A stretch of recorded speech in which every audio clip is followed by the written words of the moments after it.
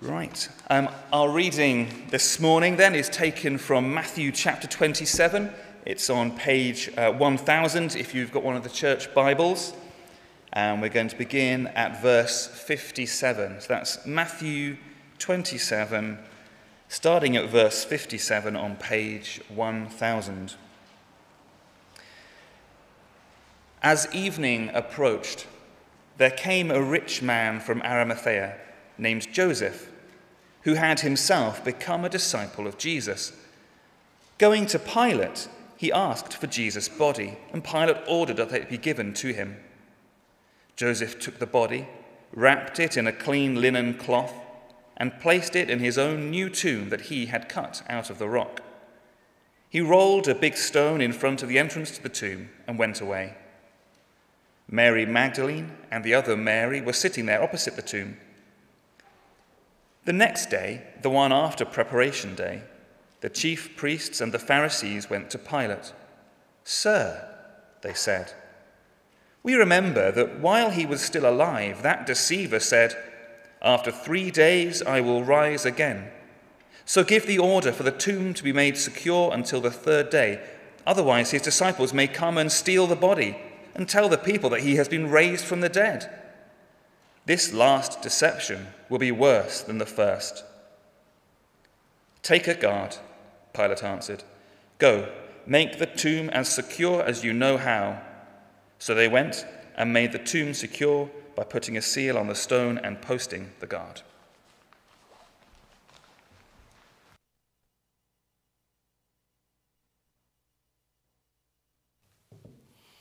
Good morning, everyone. Nice to be back in the building after, personally, for 16 months. So it's similar but different. I'm not sure I recognise everyone. Anyway, it's good to be back, and a warm welcome to you. People have long had a fascination, haven't they, with the need to see burial places and relics of those who have been held in high esteem. On the screen behind me, you can see a painting of a famous biblical event, and I wonder if any of you can guess what that event might be that's being shown there. Well, it's Doubting Thomas being asked to put his finger into the side of Jesus. There is a spoiler alert there, just in case anyone's wondering what's coming in the next few weeks.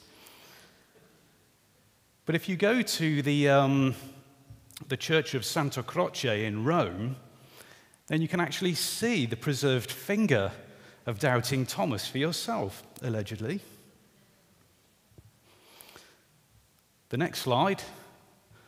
I've no idea who St. Clare was, but in that box are her fingernails and hair clippings. And if you're lucky enough to be in Assisi, you can visit the Santa Chiara Basilica and see that for yourself. On the next slide, if you're squeamish, you might want to look away. I've said that too late, haven't I?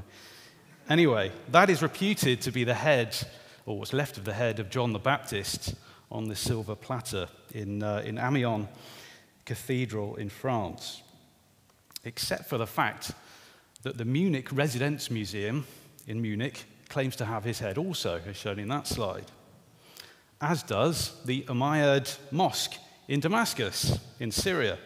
So that complicates things rather, doesn't it? At various times, and even today, many people are obsessed, aren't they, with seeing the grave, seeing some remains, or some relic of those that they admire. And it's not just restricted to biblical characters, is it? Or even saints of the Catholic Church. They're really into this stuff. Even if we don't necessarily want to see the remains, fingernails or otherwise, we love to see, it seems, the final resting place of those that we've held in high esteem, or simply just those people who are famous. This morning we've had read to us a passage about the burial and burial place of the Lord Jesus. And we have before us two very different attitudes to the crucified body of Jesus. Those who recognized Jesus for who he was, and therefore honored and served him, and those who would rather that he was dead and buried. And it's really no different today. All men and women will fall into one of those two camps. So this morning I want to look at those two parties that have been described for us in this passage: Joseph of Arimathea and the chief priests and the Pharisees. Now, throughout the Gospels, and especially in the last few weeks, we've seen examples of service for the Lord Jesus, haven't we? And not necessarily by the 12 disciples, but by others who appear briefly and then sort of fade into obscurity. I wonder if you remember any of them. Simon of Cyrene a couple of weeks ago, the woman of disrepute who washed the Lord Jesus' feet with her hair.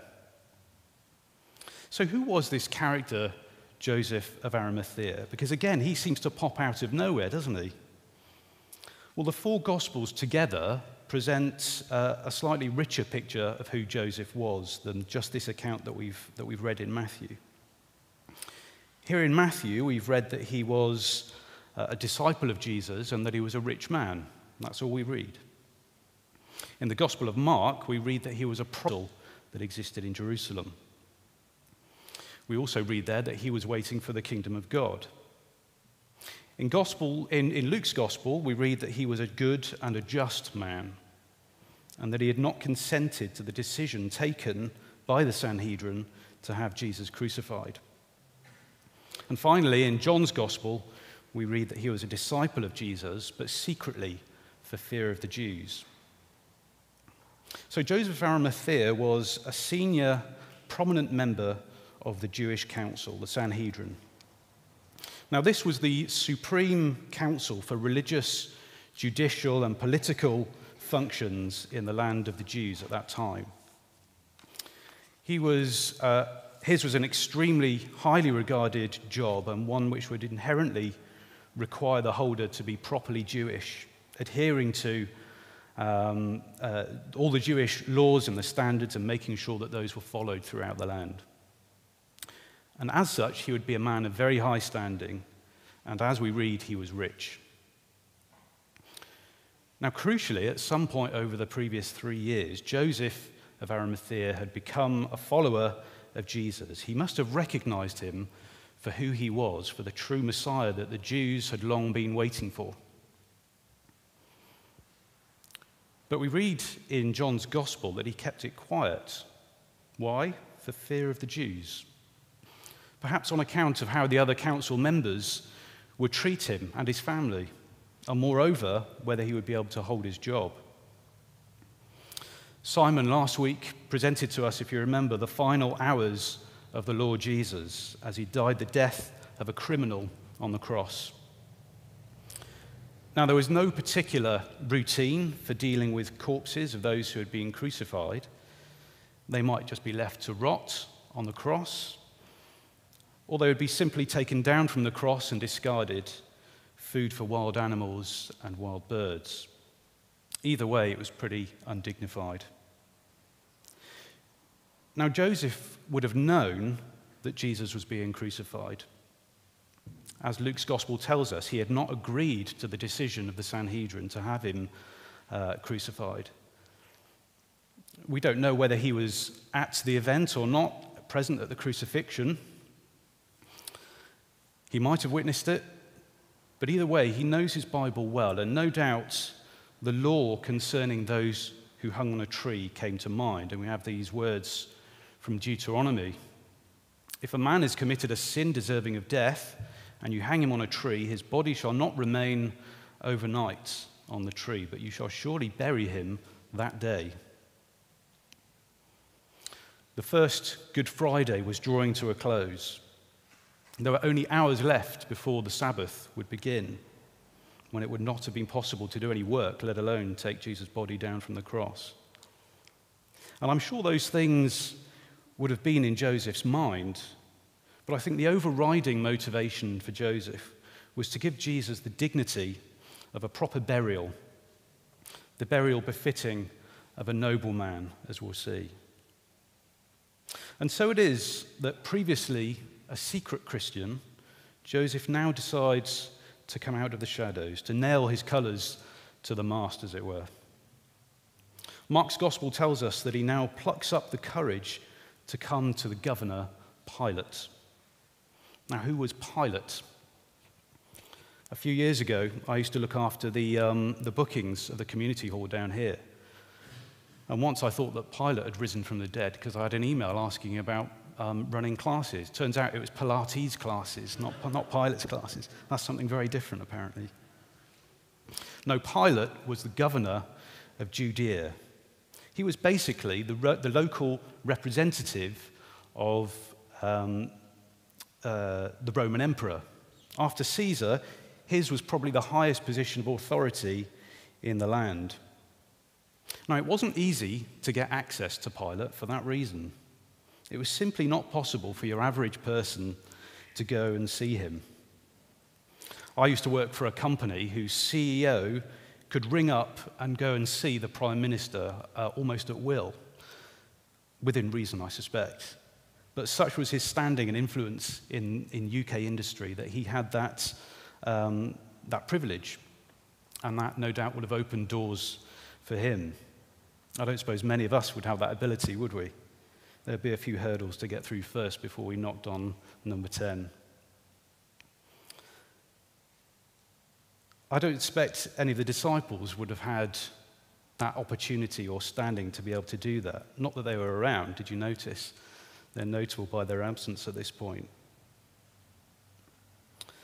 So Joseph walks towards the residence of Pilate, using his status, but knowing what this will mean for him as a Sanhedrin council member.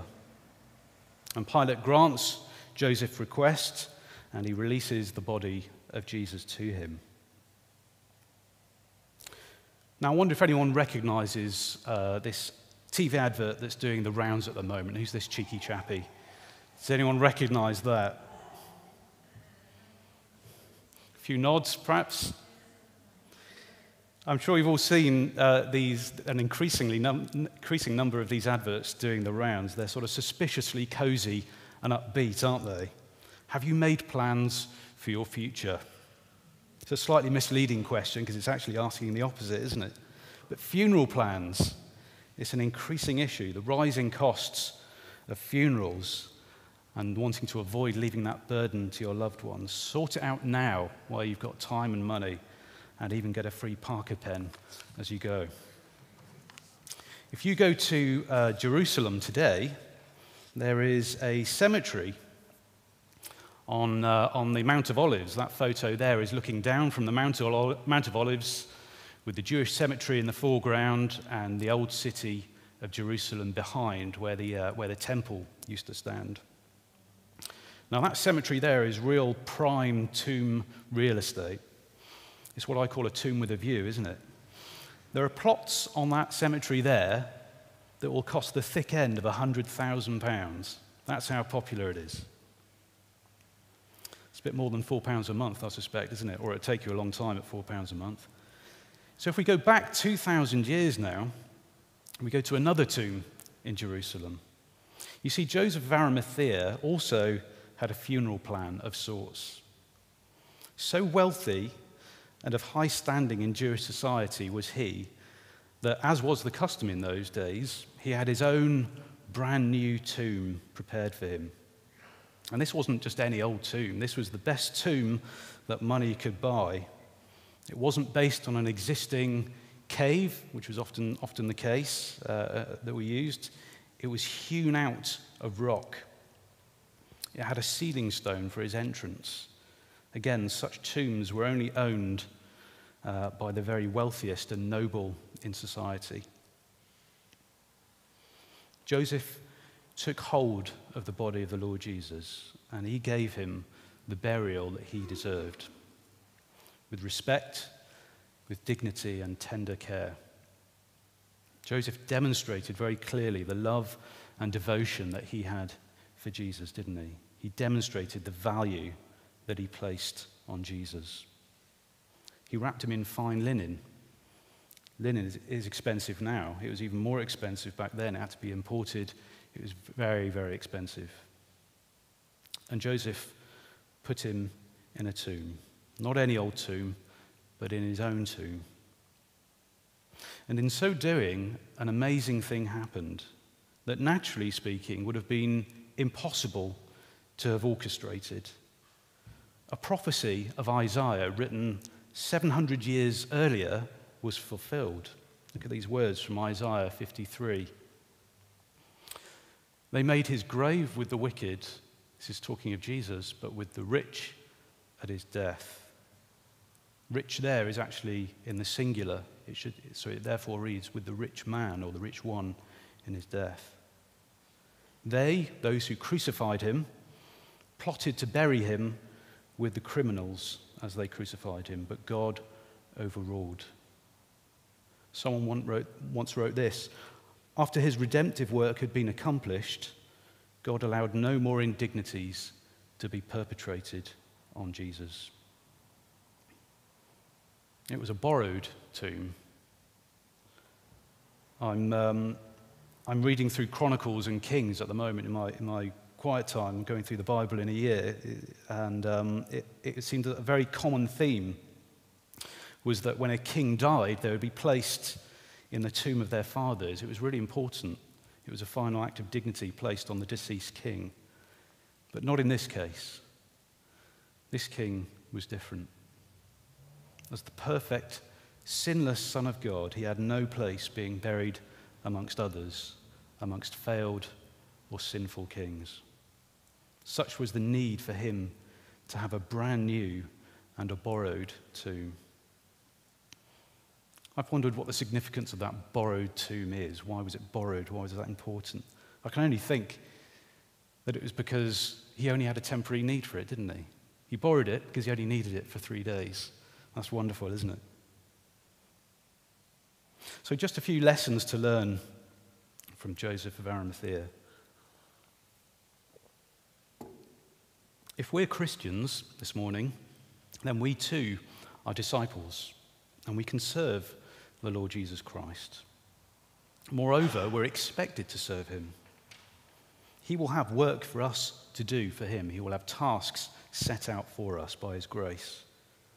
These examples of Joseph and the lesser-known disciples, if I can put it like that, they show us that we don't need to be in full-time ministry. We don't need to have status, fame, or wealth, although in this case God used that for his glory. But whoever we are, whatever our circumstances, whatever we have or don't have, God can use us.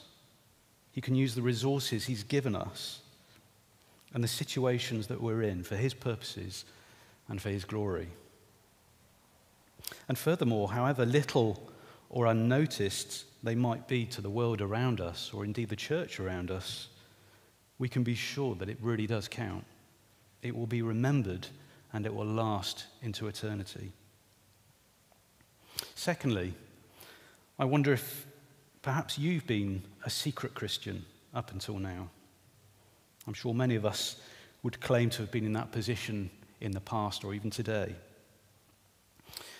You know, Joseph of Arimathea had been a secret disciple, hadn't he? We read that. But God, in his limitless grace, had a task for Joseph that would make full use of his circumstances, of his willingness, and which would cause Joseph to have the courage to stand up for him. It's wonderful, isn't it? And perhaps a timely reminder that however public you have or haven't been as a Christian, the Lord still can and will use you if you are willing. Isaiah 42 verse 3 reminds us, a bruised reed he, God, will not break, and a smouldering wick he will not snuff out. That's a wonderful reminder, isn't it? What a loving and patient Father we have, don't we? It's not too late to stand up for him, to be known as a disciple of Jesus, and to join your brothers and sisters on being on mission for him. Thirdly, there was a cost to Joseph in doing this. Not a cost to become a Christian, but a cost in being one. Let's not forget that though he was rich, This was not a minor expense for Joseph. But such was his devotion and his worship of Jesus that he gave willingly and he gave accordingly. But more importantly than that, it very likely cost Joseph his job in doing this. In doing what he did, in burying Jesus, and in this way declaring himself to be a follower of him, would have almost certainly cost him his job at the Sanhedrin and all the consequences that would mean in that society. It's been said that in a real sense, when he buried the body of Jesus, Joseph buried himself economically, socially, and religiously. There was something about this man that caught Joseph's heart, that caused him to give everything that he had to follow Jesus. It might not cost us this much, but service for the Lord will always cost. It's a sacrifice. It might have cost Joseph dearly, but I'm quite sure that he didn't regret what he had done, not for a minute, not for the rest of his earthly life. Now, I've mentioned at the start of this passage there were two attitudes towards the crucified Christ. We've considered Joseph, and now we come to the chief priests and the Pharisees. Now, they too came to Pilate, didn't they, after the burial of Jesus? And they asked if they could keep guard at the entrance of the tomb. Why? Well, they said that deceiver said that in 3 days he would rise again. So it was to mitigate the risk that the disciples would steal his body and exclaim to the world that Jesus had indeed risen. Pilate gives them permission to do this, so they go and make the tomb secure. Upon getting there, they see that the stone has been rolled into place, and they place a seal on the stone. They put cord around that stone that was in place, some sort of wax impression with a signet ring to show that the authorities had ensured that that tomb was sealed, and they had a guard set over it for 3 days.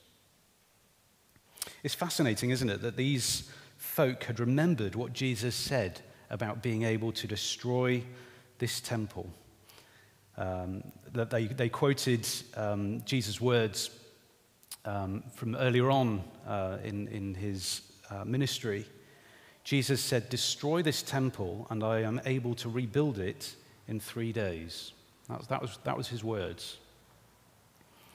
When it came to the trial of the Lord Jesus, they twisted those words, and they arranged for 2 false witnesses, do you remember, to turn up and say that Jesus said, "I am able to destroy this temple and rebuild it in 3 days." That's not what he said, but they twisted his words. They wanted to imply that Jesus threatened to damage the temple, blasphemy, as a way of stacking up evidence against him. But here, in this account, they refer to his words correctly, don't they? They're so scheming. Now, although I don't believe that, although I don't think that they didn't believe that Jesus was the true Messiah, I wonder whether they too held a secret. I don't know, but I wonder whether they secretly harbored a suspicion that Jesus might just be who he claimed to be. They claimed that they wanted to seal the stone and set a guard to prevent the disciples from stealing the body and claiming that he had been raised from the dead. And maybe that really is all there was to it. But I wonder if you secretly have a suspicion that Jesus might just be who he claimed to be, that there might just be some element of truth to the gospel message that we preach from this place week after week. We've considered the actions of 2 parties in response to the crucified body of Jesus, of somebody who is innocent, who claimed to be the Son of God, to take away the sins of the world. And this morning we too are confronted with those same facts, and we must make a decision one way or the other. We've already considered the action of someone who used to be unbelieving, just like the chief priests and the Pharisees, but who had then accepted Jesus as his master and friend. And he treats the Savior with the highest honor and dignity that he can at that time. The chief priests and the Pharisees, on the other hand, were very happy with Jesus being sealed in a tomb, and they were eager to ensure that he stayed there. If we don't accept Jesus as Savior, then we too, in a sense, leave Jesus in the tomb, don't we? We blind ourselves to the truth that he has actually risen, and we would rather consider him as one still lying there in the grave, long dead and irrelevant.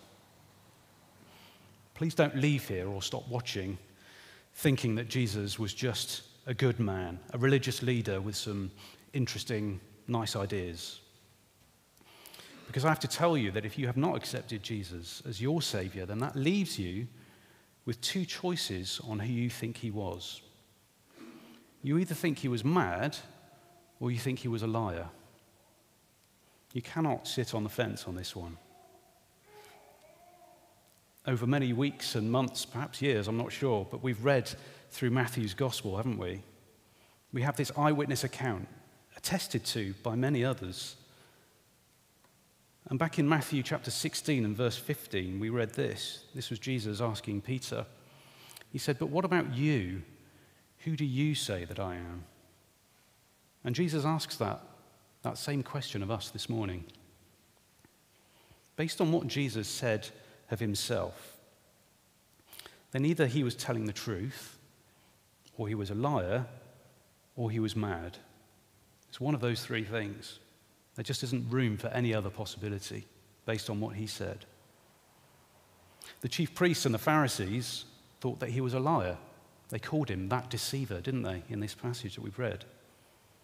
Others thought that he was mad. They didn't give him the time of day. And it's still true today.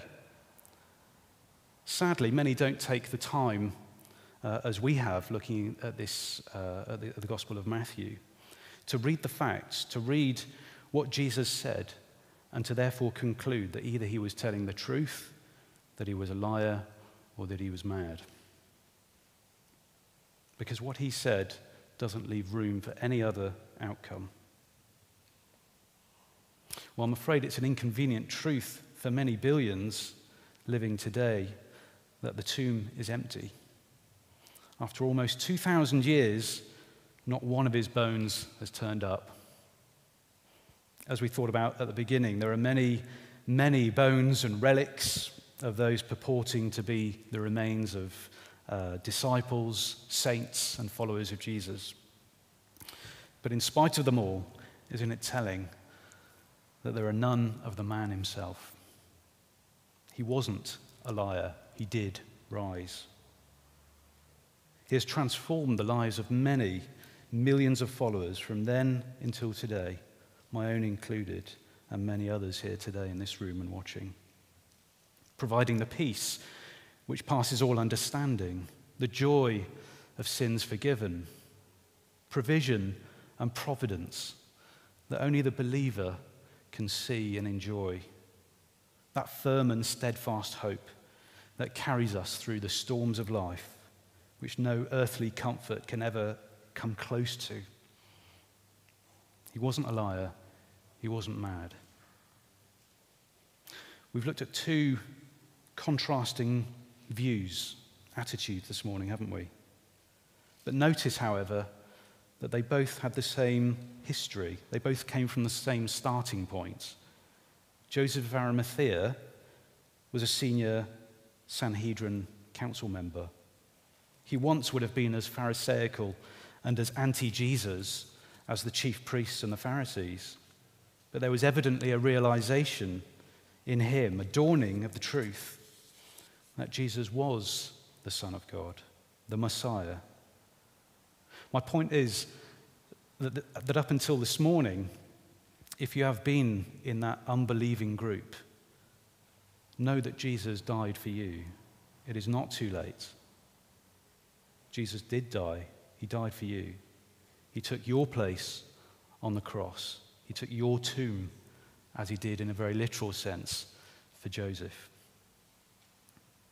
So, have you planned your future? I mean, really planned your future? Do, won't you? Because Jesus, the risen Jesus, knocks on the door of your heart this morning, and he will gladly make his abode in your heart and your life, as he did for Joseph's.